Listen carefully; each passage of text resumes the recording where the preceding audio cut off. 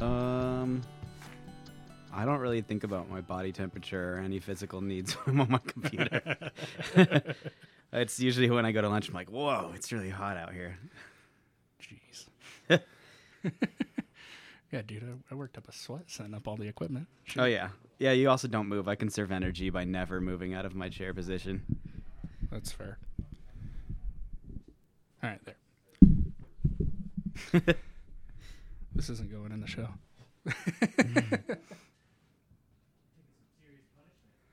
All right. I like that. Hello. Hello. Hello. We are doing a mix. Yeah. I still haven't figured out how to make it look better on the screen because it's so small. I haven't figured that out yet with this mixer. Gotcha. Yeah, I think that'll just be gain, right? Yeah, I just have to adjust the gain in there. I think you can also just zoom in, and it looks bigger. Oh, yeah, I guess it's down to seconds. So. Okay. All right, so this is well, not even technically. I don't know why I would say technically. So the last episode, I said a lot of likes. I was like this, like that. Like this. But, all right. Let's do episode 3.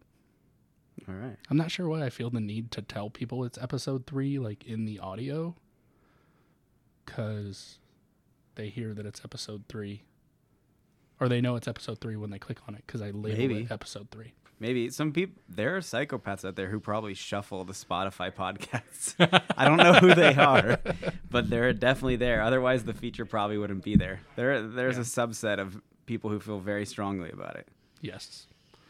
So, all right. Welcome to Broken Lenses, Dane. Thank you for having me. Yeah. So you are the software engineer. I think that's what your title is. Yeah. Something like that. Yep. Software engineer. For Jack Capital? Correct. Yeah. Jack Capital. Okay. Is that what you wanted to do when you were a little 3-year-old tyke saying, I want to be a software engineer? I've always wanted to do everything. So, yeah, that was one of the many multiverse inceptions that I envisioned for myself. I mean, I've wanted to be in everything at some point. Yeah. I'm the kind of person, like, I'll pick up a skateboard and I'll be like, when I was like 8, I skateboarded a lot. I'm going to be the next Tony Hawk. And my grandpa said it wasn't a good career choice and there wasn't a lot of money in it. And he was right. But I just stopped skateboarding pretty soon thereafter. So when did you get on a computer? What was the first computer that you got on? Oh, man, that's going way back. Yeah, I'm constantly surprised by what All right, let's circle back. This is going for... Upon analysis, it always gets more complicated. So I grew up in the Bay Area until I was 10. I lived in the Bay Area, the Silicon Valley, a place called Dublin, California. My dad worked at Adaptec as the art director. My dad's an artist. And Adaptec I don't know if anyone remembers it, but before there was USB, there was these big blocky, they were called SCSI connectors. That's what Adaptec did. Okay. So he worked at a software company, it was the Silicon Valley, so very much like corporate. I hardly saw my parents, truthfully. My mom worked in medical and regulatory device kind of approval processes. So getting those approved to the FDA, which I've also done for a moment there for about 3 or 4 years. And so I was exposed to technology pretty early. My older brother played a lot of video games like EverQuest and that sort of thing. So I don't even remember EverQuest. It's old. It's like World of Warcraft before World of Warcraft. Okay, so yeah, I never got into World of Warcraft. Yeah, one of the first MMOs, and I just remember I was really young. I was probably 6 or 7 when I was playing that. I would hop on my brother's computer, and you would just, there were certain things people would be like, hey, my brother would give me really valuable items and stuff.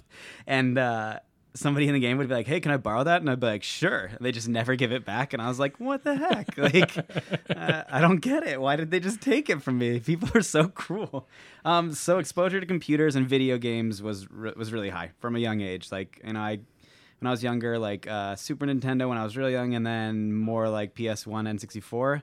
Actually, that's honestly what I attribute to a lot of my reading capabilities because I read a lot because of video games, because you used to have to read stuff back then. Yeah, because they didn't have the graphics they have now. And Yeah, exactly. You didn't have voice acting. You would just read. So that really helped me get comfortable with that. And I was just kind of around it. Like, I was adjacent. Like I said, there's a lot of times where I have to remember that wasn't the case for everyone. I was privileged. Ultimately, it was what it was. Like, I was lucky to be in an environment where I was surrounded by technology. You know, my dad has been an Apple fanatic since, you know, the 70s and 80s. So he was always, you know, I mean, he was always really passionate about technology and always wanted the newest thing. He's a really talented musician. So I think that it was kind of, the creativity was stoked by my dad. But then he would also do cruel things. So when I was about 10 years old, we moved to this place called Sonora, California. So it's like 12,000 people in the whole county. It's past Yosemite Valley, like not like but an hour and a half south of where the Donner Party was in California, right? So like Tahoe, like that area, middle of nowhere. And like we didn't have internet, and I didn't really understand what that meant. So my dad handed me a 56K modem. No ISP. There was no internet going to our house. And he's like, "Here, you can figure it out." And I spent weeks disassembling it, literally like removing capacitors and trying to get it to work. But the real reason was that we didn't have an internet service provider. And he just let me go for weeks, and he just thought it was hilarious. I could see getting frustrated. Yeah, he never told me it wasn't possible. He just sat there and watched. I mean, what actually happened? Did he finally tell you that you didn't have an internet service provider, so it was never going to work? Yeah, no, we got a modem and it all got installed. And I asked the guy that was installing it, and he was like, "Yeah, we have to send it to your house." And I was like, "Oh, okay, I see now." Okay, all right. So before computers, I guess I'm interested in before computers. Yeah. Like, how old were you when you were like, computers is the thing for me? Because you said you wanted to do everything. Yeah. But when was it like? Was it, hey, I have a talent for this, or right. Hey, my parents, you know, have this background and I have the opportunity and, you know, all the advantages to move forward? I mean, for me, computers and still to this day are just a tool, right? It's like saying, okay, now you finally ended up in. I can't find like a comparison, but to me, computers are the most powerful tool that you can wield. If you want to be a video editor, you're on a computer, right? You're not a software engineer, you're on a computer. Fair. Everything you do, you want to record a podcast, we're using computer equipment. Yeah, we are using. You want to text somebody, that's a computer. Everything is a computer, right? Everything that we do, you have a bank, you have money in a bank, computers. I was thinking about it the other day, and even when I worked at an auto parts store, when I was a mechanic, do you know what we used to locate jobs? A computer. There's no getting away from it. And yeah, I mean, so to me, it was like, I think everyone has these skills, and it's something I have to check myself on constantly, because I'm reminded that people don't, because I often have to help them. And like, for me, that's jarring. So I never really looked at it as like working on computers. I would work on graphic design, but I'd be in Photoshop, right? Yeah, just everything was on the computer. So it made sense to me that I would use a computer for everything. Do you spend your free time on a computer, or not so much these days? It depends. When I was younger, I mean, I've always been really physically active. I've always done martial arts of some sort. Not now because of COVID. And that's why you see what is sitting in front of you today. About 20 pounds heavier than I should be. But we fed you a good healthy meal. Yeah, and that's directly the way to my heart these days.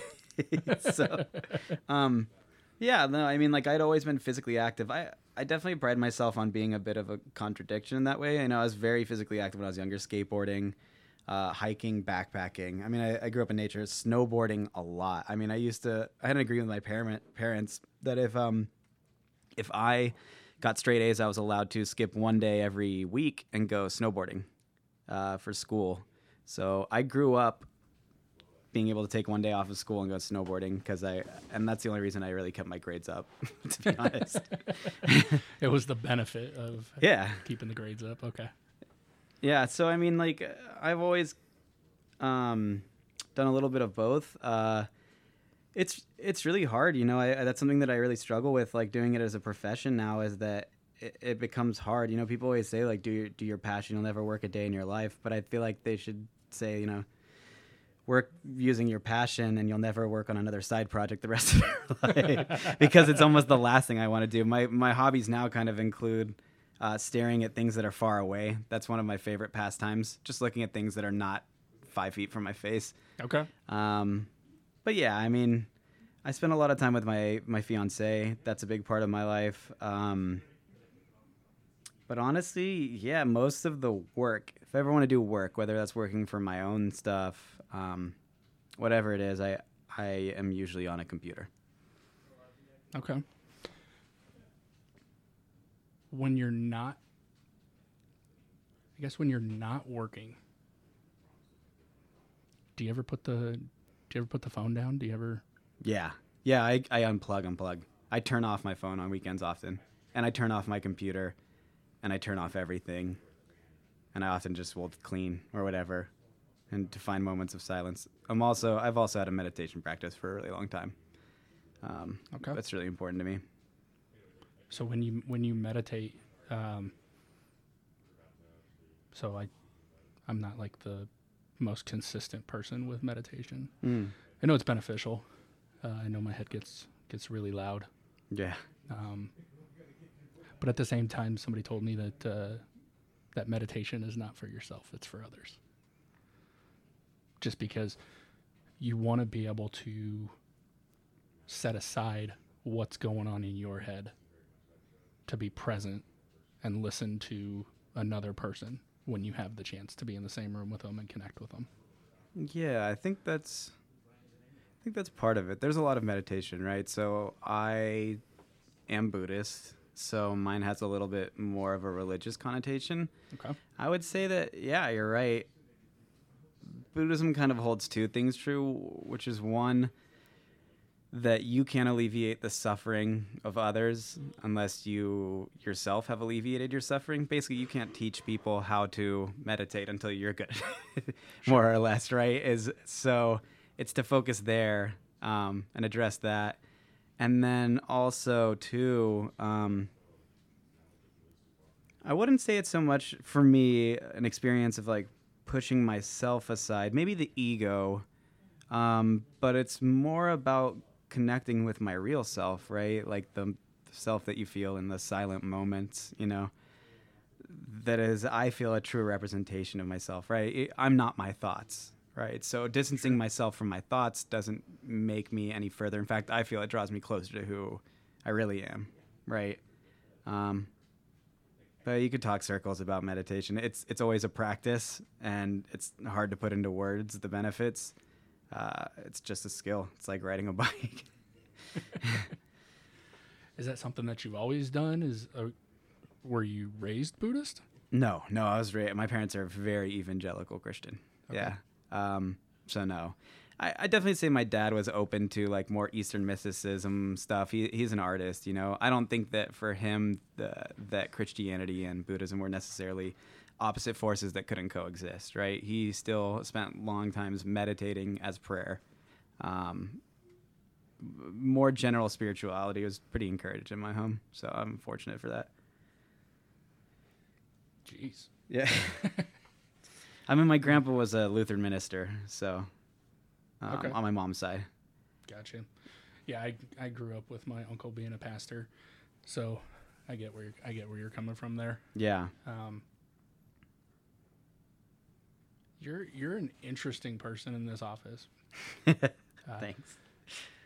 So, correct me if I'm wrong. You didn't go to school for chemistry is what I went to school for. Yeah. Yeah. So, you're a very educated person, Yeah. or you're educated in at least on that spectrum of it. Yeah. The scientific spectrum. Yeah. I like to think I'm a curious person who has grit. What do you mean by grit? Just, I mean, you could look at it one of two ways. One, you could call it obsessive force, which it can be sometimes, right? But I just mean the ability to be, I mean, this is why my relationship with my fiance is really good, because she worries about things like where the next meal is coming from. And I worry about things like, why can light derived from heat only be red and white and blue? I didn't know it was red, white, and blue. Well, think about it. Have you ever seen light derived by heat, meaning like incandescent lamps that aren't LEDs, that's green? Okay. No. No. So, I mean, I was like 2 weeks ago, I spent like a couple days thinking about it. And I learned about it in chemistry. It's called black body radiation. But it's not really any more complicated than that just being interesting to me. And then just reading about it and like trying to think about it. It's, you know, I don't think that I like ever saw education. I think I'm just curious. Fair. So we talked a lot about, well, at least in this office, I think we've had many conversations about COVID. Yeah. And one of the things that I said was, I think it's man-made. But you went into this long explanation as to why it's not man-made. Yeah. Can you go back into that explanation? Yeah, with the caveat that, like, you know, I have an education in chemistry, but I'm not an epidemiologist, right? So essentially, I mean, this is what's so difficult about that argument, is that I can never 100% prove that it's not man-made, right? All I can tell you is the likelihood. And a lot of people mistake science and they think, oh, well, you know, they have the theory of X and that they're 100% sure. And like scientists sit in this tower and they're like, no, this is the way it is. The reality is if you prove science wrong, they give you a Nobel Prize. It's happened a lot. Sure.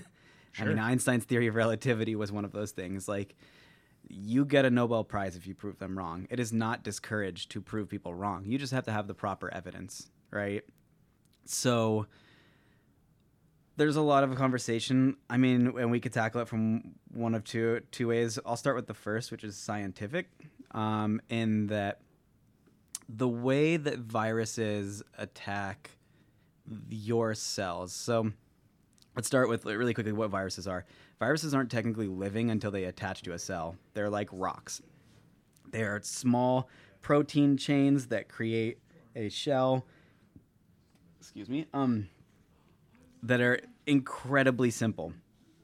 What they do have is inside of this capsid or case of proteins is DNA, or RNA technically, that can reproduce itself. And it depends on the virus. There's RNA viruses. Coronavirus, I believe, is a single-stranded RNA virus. You might have to look that up, though. But so they go and they get into your cell, and then they start reproducing themselves. And since reproducing is one of the criterion that we use for something that's living, because when it's outside of the cell, it cannot reproduce. It's not considered living at that point. So it's this weird kind of fancy rock thing that exists. So that happens. In order to do that, it has to attach to a site on the cell. It's called the surface protein. You've probably heard, like with HIV/AIDS, you have what's called the CD4 count. I believe it's CD4. That is the amount of those receptors that they can sense with this test. And what that is they're saying that how many of those are not attached to. They're trying to measure those. So it's like a lock and key mechanism, more or less, right? So they bind to certain surface proteins. So the surface protein that we share in common with a bat, I believe it's the GP9, but I'm not sure on that exactly. That is the site that coronavirus attaches to, which is why things often transmit from bats, because one, they share similar protein surfaces because they're mammals, and two, everything eats and steps on bat shit. Right? So it's much easier for it to spread. You know, if you're eating a pig, pigs eat guano, and bats fly everywhere, and they shit everywhere. What's guano? Bat shit. Okay. Yeah. Scientific term for bat shit. Gotcha. You never seen Ace Ventura? I have. It's been years, Yeah. though, man. It's been so many. Yeah, so that's usually why bats are the source of things like that. But the reality is like I don't like the racism around like, well, Chinese people, they eat meats we're unfamiliar with. Could have come from a pig. Could have come from anything, right? Could have come from any animal that would have contact with bat shit or guano, if you want to be fancy. So we can kind of trace that lineage back and follow like what proteins it's been attached to, and that's really clear evidence that it was from another animal, right? One. That's number one. Number two is you're severely overestimating our capability of genetic engineering if you think that we can make a virus at this point, right? I mean, I think that there's this idea of people being separate from science because it feels very distant to people, and that's science's fault a lot of the time. But you have to think like the people at Merck or Pfizer or a place like this, they have loved ones that die of cancer too. They're people too. They're not just holding on to the secret cure to cancer. Like a lot of these people are motivated to go into these fields because they lost a loved one, right? And it's a little disingenuous to be like, well, there's 40,000 people and they all have collectively agreed to just keep this under wraps. And the difficulty of engineering a virus is insane. We do have gene editing technology, right? But why is our first reaction not... I mean, maybe I have a better view of science being in it. I feel that someone's first reaction to having a cheap gene editing technology like CRISPR... We're not going to go into CRISPR. That's a really long conversation. It's a cheap gene editing technology. The likelihood that somebody looks at that and says, wow, I would really like to help people with Down syndrome with this is far more likely than somebody being like, an individual, am going to push forward the American left. Even though we're a global organization, I specifically care about America's political situation. It's very narcissistic to assume that anybody cares. And I honestly, I feel very strongly about China in general because I don't think I've stated this to you even. I have 5 sisters that are adopted from China. Oh, wow. Yeah, and I traveled there a lot when I was younger, like anywhere from 10 to 16. I would spend 2 or 3 weeks at a time there. And I just, people are people no matter where you go, and people care, I mean, China's a country of 2 billion people. It's 1/3. If you were to throw a dart on a map for where a virus would show up, you have a 1/3 chance it would be China, right? Just because of the raw amount of people. Yeah. And that's where I stand on that. I just think that if you look at the way that things work, viruses mutate. They mutate. There's probably billions of viruses mutating every day, right? Every once in a while, that one tends to be really, really, really virulent. And that's also, even if we could edit the gene technology, right, which we can with a lot of work and effort, and we don't understand it very well, but assume we could get that finite, we wouldn't know what things to change. More so than something that tries billions of different variations every day. Right? It's just it's like a computer trying to solve Bitcoin, right? It's impossible. That's why Bitcoin is as expensive as it is. The scale of the problem far outweighs our ability to do anything. I mean, we're just not that smart, right? It's really what it is. People overestimate how smart we are. We're not. We're not smart at all. There's so much more to figure out. So from a mask perspective, mm-hmm. Is that, I mean, because it seems like there's so many different opinions on if a mask helps. Yeah. Or early on, we were all inside. We were quarantining away from people, and there was the controversy of being away from people and not, having a strong immune system, right, or strengthening your immune system, right, was a bigger issue, right. Is that accurate, or is it I mean, I guess you might have a better idea of that because I have no clue. My stepdad's the doctor in our family. Right. So the immune system thing is that one's I'm gonna call BS on the strengthening your immune system, right? So you have to think like we often think of ourselves as like I am human, heart, blah blah blah. You have more bacterial cells in your body than you do human cells, and that has to do with how the size that they are. They're much smaller than than human cells are. But yeah, if you're looking at cell count, not mass, right? You have more bacterial cells in your body than you do human cells. You are more bacteria than you would like to think, right? You have an incredibly complex ecosystem of bacteria in your body, and it affects your behavior and health. That's where the idea of gut microbiomes comes from. Like, it really can affect the way that your body works. So presenting us as like nice, tidy thing is wrong, first of all. And then also, like I said, so the way the immune system works, once again, a caveat of like quick 30-second demo of how this works and not at all indicative of like a very deep study of immunology. There are people who spend their whole careers doing it. But we had talked about that protein surface binding.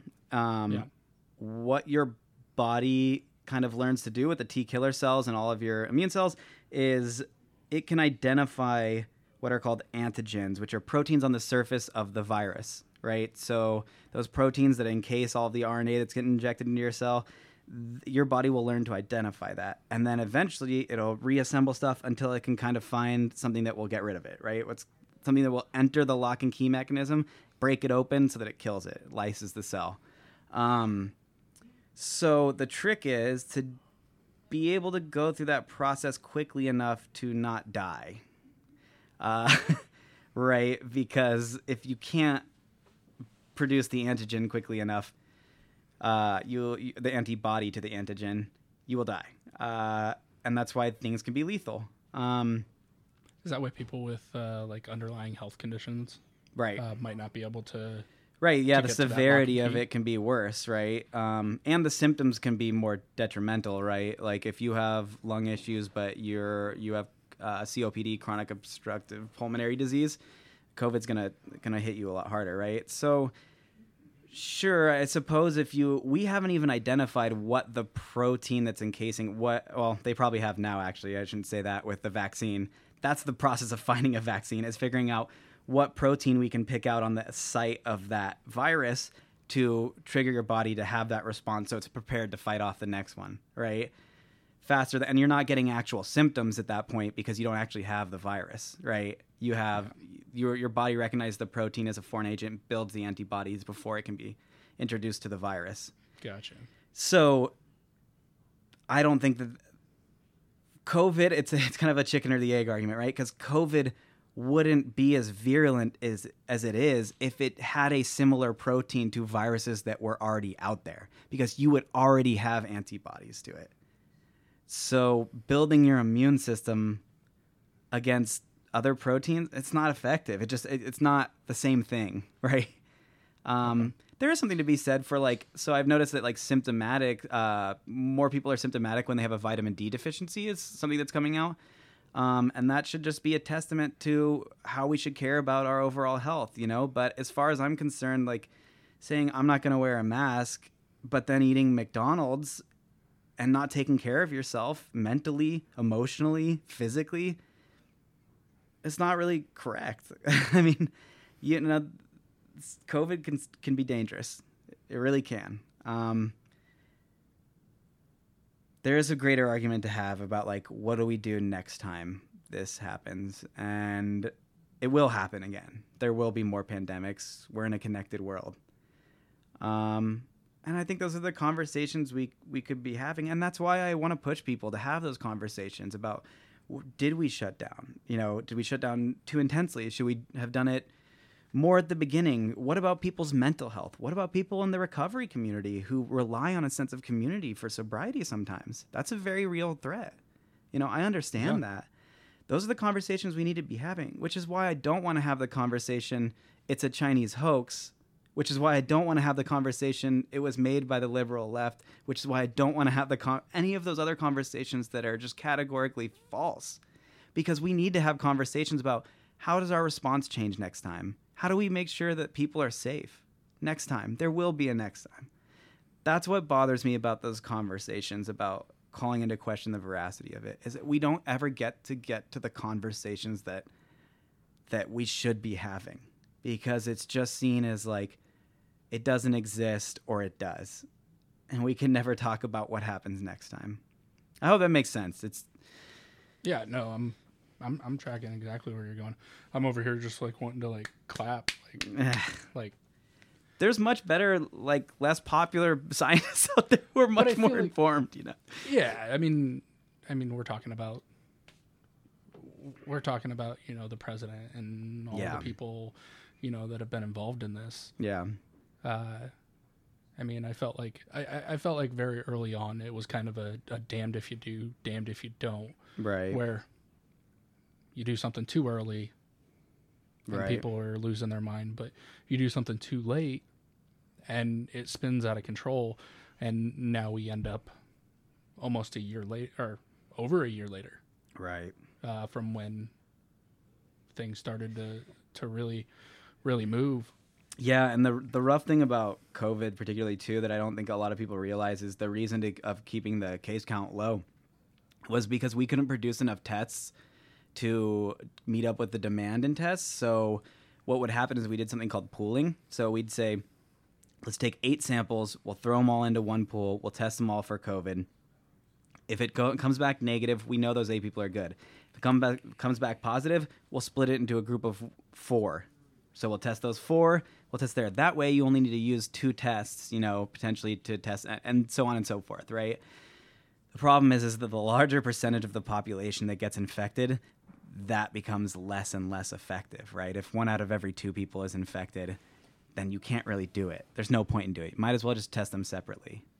See, I feel like this conversation, I feel like this is what should have happened. Yeah, 100%. This is what should have happened. It shouldn't have been, hey, there's this going on.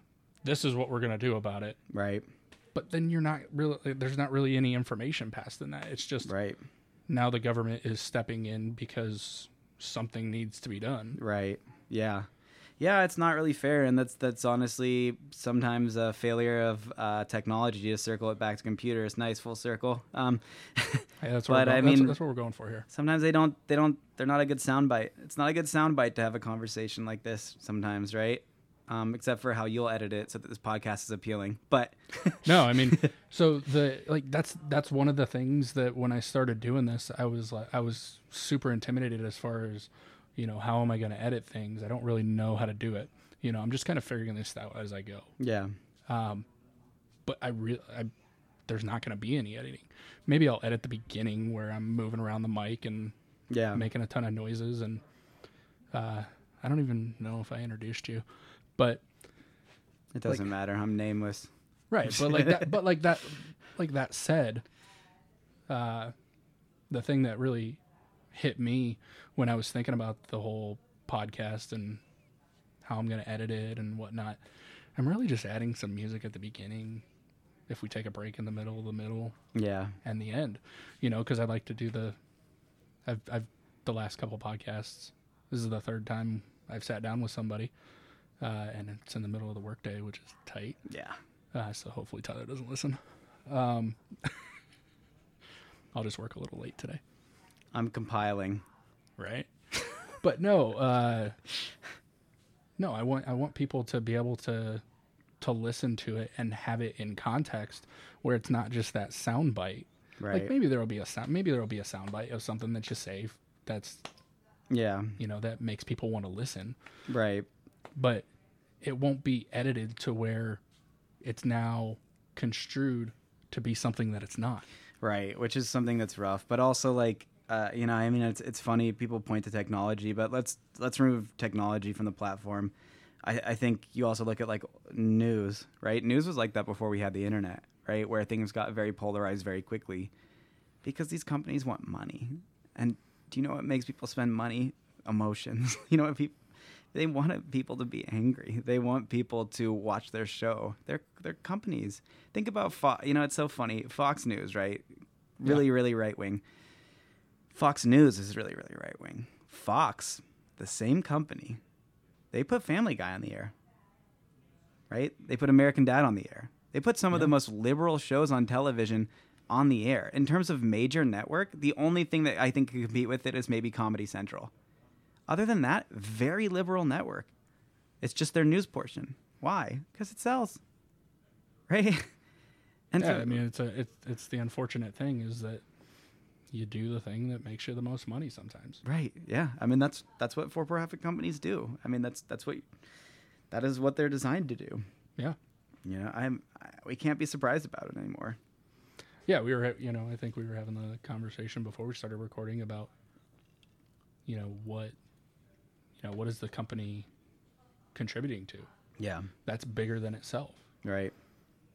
Which, in a company setting, I think it's really easy to look at, the things that are very measurable. The profit, Right. your your profit margins, what you're spending on material. Yeah. How much money somebody is bringing in.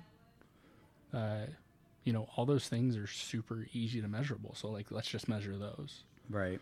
But does that mean that, if we have 10 guys that can generate $1 million, does that mean does that mean that that's the only thing that we should base somebody being successful on, is if they can bring in $1 million? Right. Yeah. And I'm a free market capitalist through and through. Love America. I'm a patriot. Believe it or not, it can happen. People on the left can be incredibly patriotic, and I am. I love America. It is by far the best country on the earth. I'll say that through and through.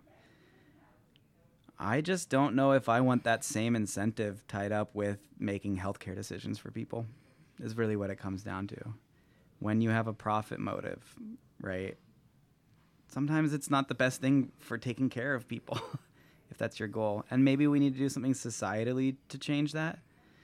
I don't know what the answer is, but it's concerning to me, right? And it's a little bit it's funny because I often hear people say why did we ever go off the gold standard? I think I said that a couple days ago. Yeah. Okay. Well, cool. We're about to go through a lesson then. Dollars are just meaningless, but so is gold, right? What are you gonna use gold for? We gave it a value. Yeah, it's just fiat. So why would we limit our money supply to the amount of gold that there is on the earth? And I understand controlling inflation, right? But that's often not people's argument. It's just money isn't worth anything. Neither is gold. Literally, the only reason anything is worth anything is because we decide it's worth that much, right? Even carrots. If people were later carrots, kale. Kale has no value to a lot of people, myself included. Just kidding. Right? But that is yeah, you're almost there. You're almost there. You're okay, money's worth no value, but gold. I was what are you building semiconductors and making jewelry? Come on. Gold is just valuable because it's rare and shiny. And we were oh, cool. Yeah. I think, and if there's an apocalypse, I'm gonna want canned food. I don't want gold. I was thinking about this the other day. It was funny. I started learning to sew. Sydney and I, on our anniversary, we bought a sewing machine. We're let's try and sew something. Horrible failure. I need to take classes. I have no idea what I'm doing, but I tried. I know a guy. Oh, really? Yeah. Oh, very cool. Yeah, we replaced his roof. Oh, nice. That'd be really cool. Yeah, and I was talking about sewing is so interesting because I feel that should be under the category of traditionally manly, right? I don't know why that was left out of manly, self-sufficient skills. Because I feel I make my own clothes out of animal hides. It's that's people are saying, oh, I've got these guns for when Armageddon happens. And I'm sure those people will be important. But I know chemistry and I can sew clothing. The people with the guns are going to come find me. They're going to need to be dressed in the morning. It's interesting how that one was left out of the self-sufficiency part of it. Yeah, I mean, I think that's also it also gets divided up between, that's a man's role and that's, a woman's role, unfortunately. Yeah. But I mean, I wish I knew how. I wish that I knew how to do it. Why that? It's just why not? I don't know. Yeah, I mean, the number of holes that I get in my pants, it's ridiculous. When I was at boot camp, there was one guy in our platoon that knew how to sew. So when we would rip a hole, in one of the pockets at 10:30 at night, we're all taking our stuff over there to him. He's just got, he's got a little sewing pack, and instead of using the thread that's provided in that, he's using dental floss. Oh, cool. Because it's a stronger hold for those things. So then I didn't have to continually take those things back to him. But there was only one guy out of 60 people that knew how to do it. Yeah. What's interesting is that sometimes, like, I can't tell if people are talking about boot camp or prison. Because that could definitely be a prison story as well. There was one dude who had dental floss and a needle fashioned out of it and was patching our pants. I think that in a lot of the people that we interact with, we've all got a past, and we've all moved forward, and we're no longer those people. But in my case, I'm talking about boot camp for the Marine Corps. Yeah, because that's what I did right out of high school. Yeah, right. I didn't even walk at graduation. I joined the Marine Corps out of Texas, correct? You were in No, so I actually went to high school out here. Okay. So I went to Red Mountain in East Mesa. Okay. My sister went there. It's really it's like the biggest reason why I wanted to graduate from there. Yeah. Because it was like, well, my sister graduated from here. I want to graduate from there. I was telling Rafi in the last episode that I got my GED when we moved out to Colorado. My parents were super cool about it.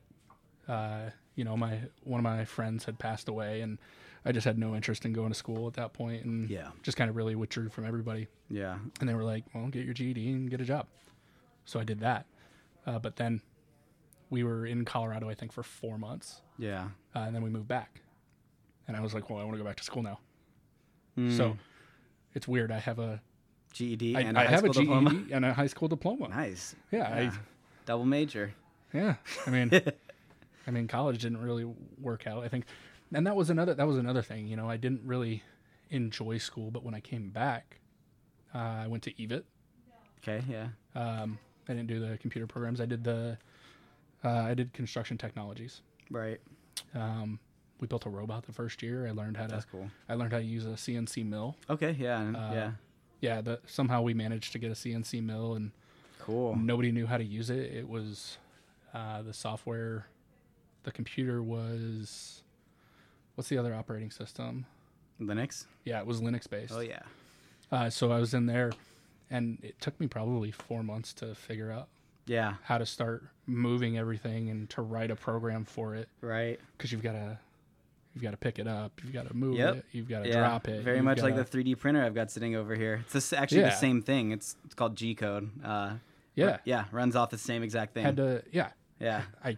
I couldn't do it now because it's been almost 15 years. Yeah. Now they're much easier programs. You just drop something in there and then you send the G-Code and it does it for you. So yeah. But okay, so I'm getting better. I noticed when I said this time. Yeah.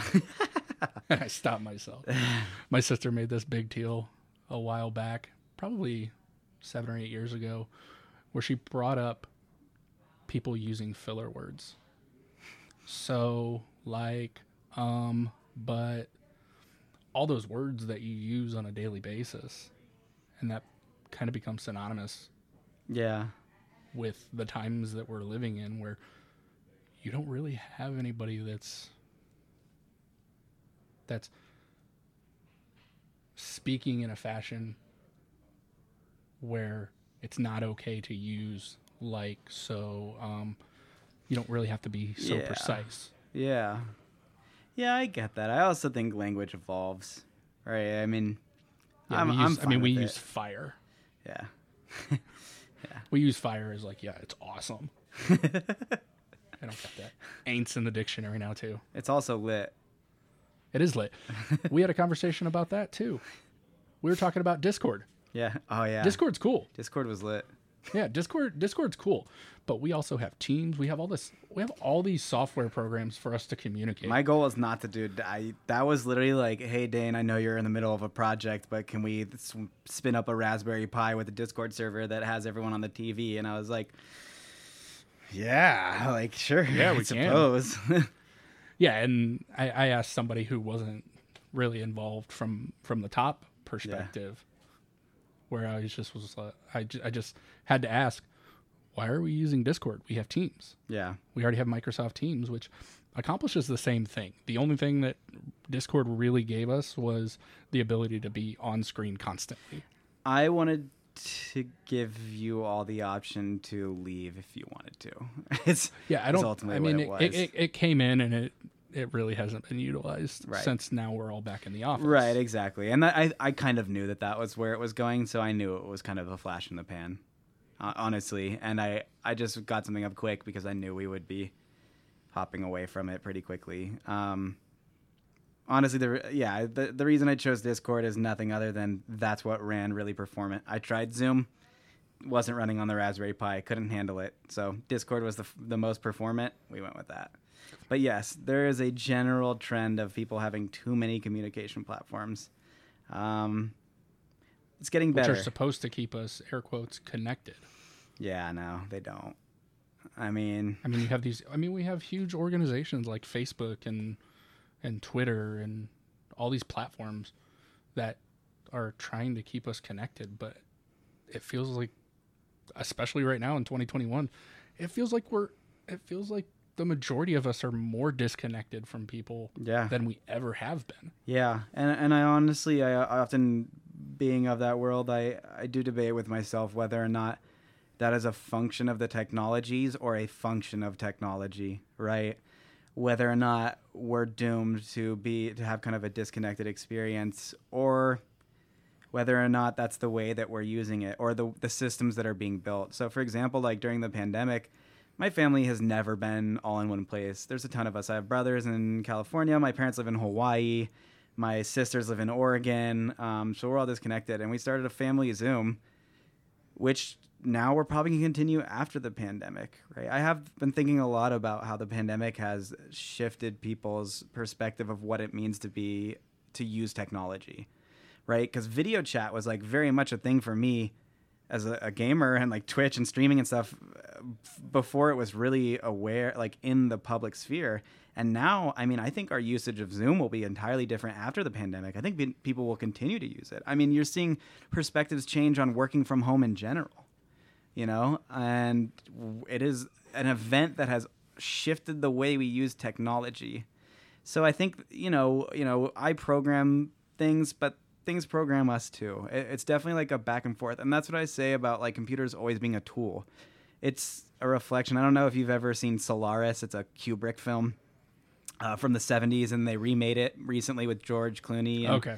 Yeah. I know the new one. I didn't know that. Right. Yeah. So the whole premise of that is that, humans go to these other planets and stuff, and they say, and finally George Clooney comes out and says, after a while, his character is like, we think we want to discover other planets, and we think we want to find new things, but we really just go looking for mirrors.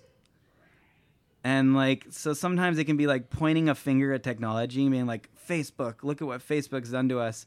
You might as well be pointing it back at yourself. Like, because yes, Facebook capitalizes on getting people engaged, but we're still people who get angry. We're still people who surround ourselves with people who agree with us because it feels good, right? It does. Physically feels good. So the platform and the user, we think these things are so far removed from us, but really they're just extensions of us. Everything. We make mirrors, right? That's a harsh reality to look at. But at the same time, though, I'm involved with a program that says that my problems are of my own making. Right. Yeah. Which means which is awesome, because that means I can do something about it. Yeah. But at the same time, it's really hard being that, little fish swimming upstream and going the opposite direction of everybody else to try to get away from that. Yeah. It's a lot easier to go with the current. Yeah, it's so. I got a couple questions because I don't often talk to people about recovery because I honestly I don't want to feel like a tourist. Sure. Right, and sometimes I feel that way, and I just don't feel like it's respectful to people sometimes to really talk about it.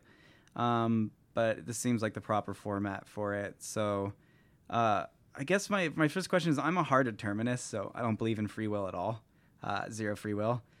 And so I see kind of two contradictory beliefs, not that everything has to be binary, and the concept that like I am an addict, I have no control, I have a disease, which I agree with, right? I'm a hard determinist, yeah. Sure. But also like I need to take responsibility for my actions, which is interesting to me because those are at odds with each other. I totally get it. Yeah, man. I think that at a certain point in my life, that's kind of what I subscribed to. Yeah. I knew there was something wrong. Right. I didn't know what. Yeah. It took me a really long time, kind of figure that out. I can only speak for myself, which it feels like a lot of people today, and this is just my perspective on it. Yeah. It feels like a lot of people today are trying to speak for a lot of people. Yeah. And they have no clue. Yeah. Yeah. But I guess at a point in my life, that was a belief that I have. That was something going on in my head where, yeah, I don't have any control over it. But then once I was able to, move away and separate, the drug usage and the alcohol from it, it was like those things went hand in hand. It wasn't one without the other. So, I've had a couple friends of mine that are super close to me, and they're like, I can't do drugs anymore. There's just too much risk. I'm like, I always want drugs. like I always want drugs. It's just I'm removed from it now. My head is clear or clearer than it was at the time that was the only thing that mattered. That was like I didn't have anything to lose. Yeah. I had lost everything. And when I say that I had lost everything, it wasn't, I wasn't alone in the world. Right. I had I had physical things that like I owned and were with me. Right. Just that's where my headspace was. My headspace was I had pushed everybody, at arm's length, where don't get too close to me, because if you get too close to me, like I used to wear a baseball cap and so that I could look in other people's eyes, but they couldn't see directly into my eyes. Because if you get too close to me, you're gonna know something's up. You're gonna know that I'm just this shell of a being. Yeah. So, it wasn't just that by itself. At least for me, it was. I don't have any control over it. At first, It was fun. It was fun until it wasn't. Yeah. At the point where I'm just continuing to do these things, at that point, it wasn't fun. Like, it wasn't fun for me. So it wasn't ever, that wasn't ever in the plans. Yeah. Stopping was never in the plans because I was raised that, don't be a quitter. Quitting was a bad thing. In this case, it's a beautiful thing. And from that, I've been able to move forward and live this beautiful life now. Not to say that there's not problems all the time. Right. It's just, it's not that big anymore, man. I mean, we're blessed with first world problems. Yeah. It's not, most of my problems aren't life and death. Yeah. That problem was life and death. Yeah. Like for me, I have to, like, I believe to my core that it's life or death. Right. Because, I mean, there's bigger and better stuff out there now, man. Yeah. Being a little over 2 years removed from it, it's not. Yeah. It's interesting to me, like from a purely Buddhist perspective, there's the concept of craving. Okay. Right. Which is, often sometimes it's translated as desire, you know what I mean? Like be free of desire, but I feel like it's kind of a crummy translation. No, I can get where you're coming from. There's actually a guy that I listened to on my buddy's podcast, and he said, so he was talking specifically about sex addiction, and he was referencing what his pastor had said, and he said that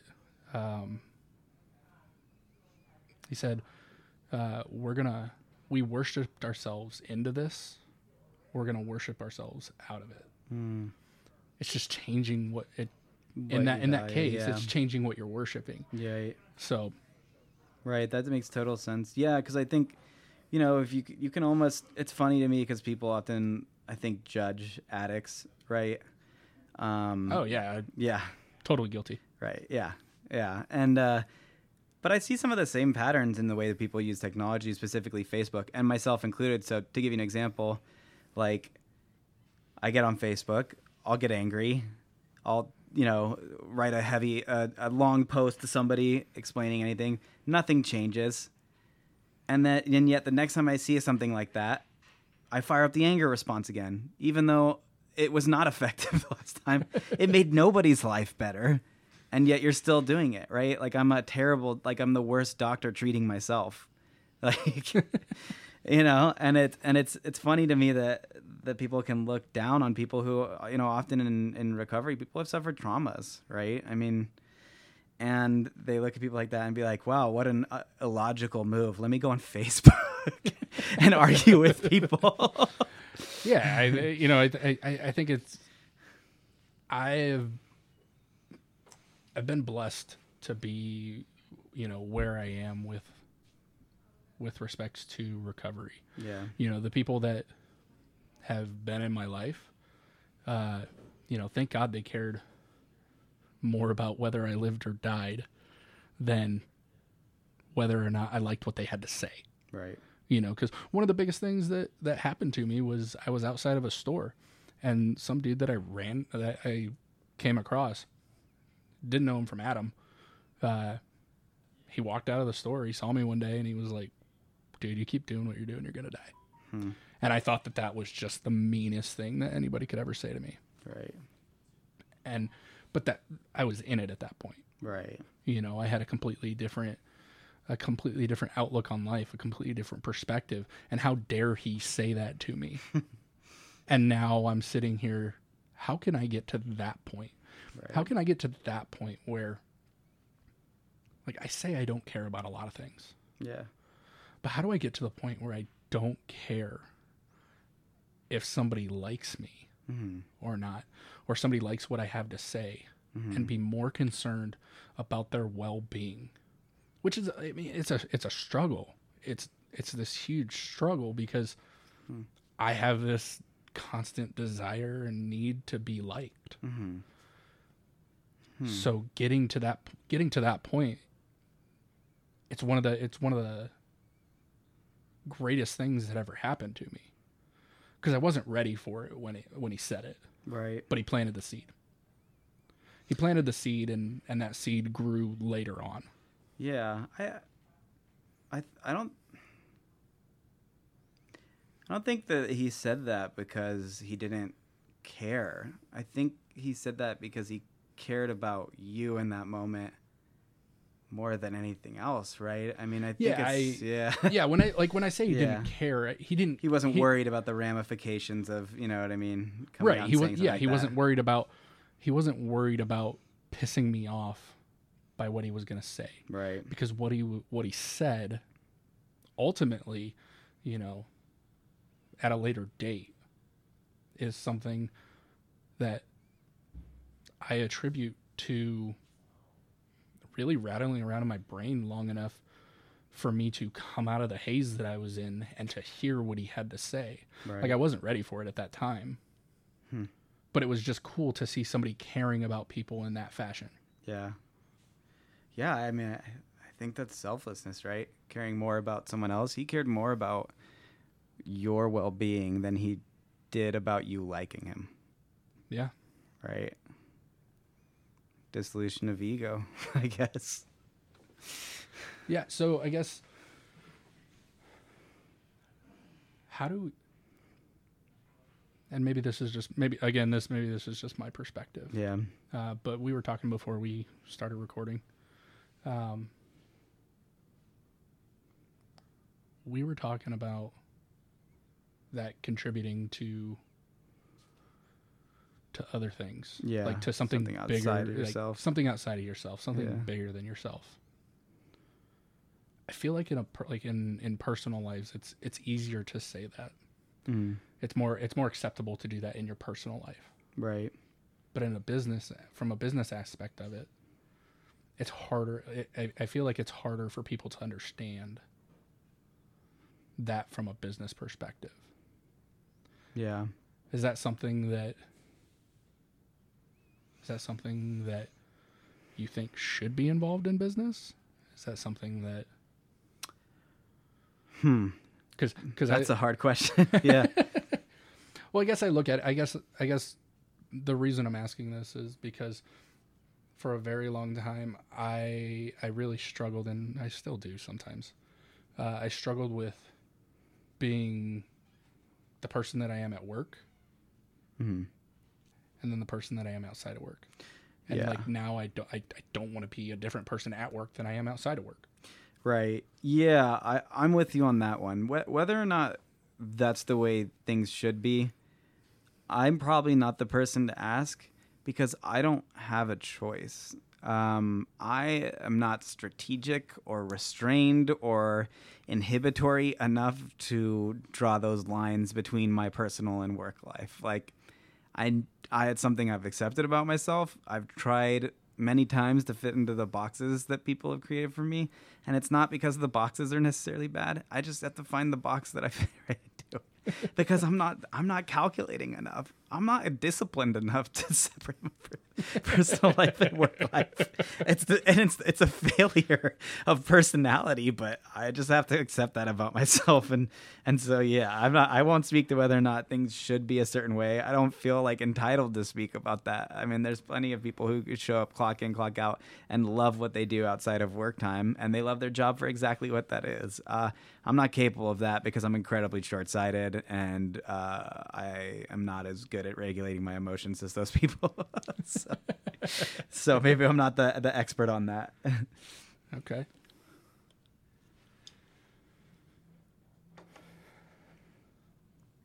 I said this before and I'll say it again. Or even sober if you don't drink LaCroix. I like being like tangential to sobriety long enough that I know like all the things. So people are like, how long you been sober? I'll be like, just today, bro. Just today. It's interesting though, because like I definitely growing up where I did, middle of nowhere, like I actively avoided any sort of like high school partying or anything like that because I was like, there's really nothing to do around here. If I start getting wrapped up in that, I'm just gonna like take it to the next level every time because there's literally nothing out here. So my friends and I would do stupid stuff like start boxing rings in the parking lot of school and like make fireworks, just dumb things. Oh man. So it looks like we hit the hour mark. Cool. So if you were talking to either your younger self or somebody who is interested, let's not even do your younger self.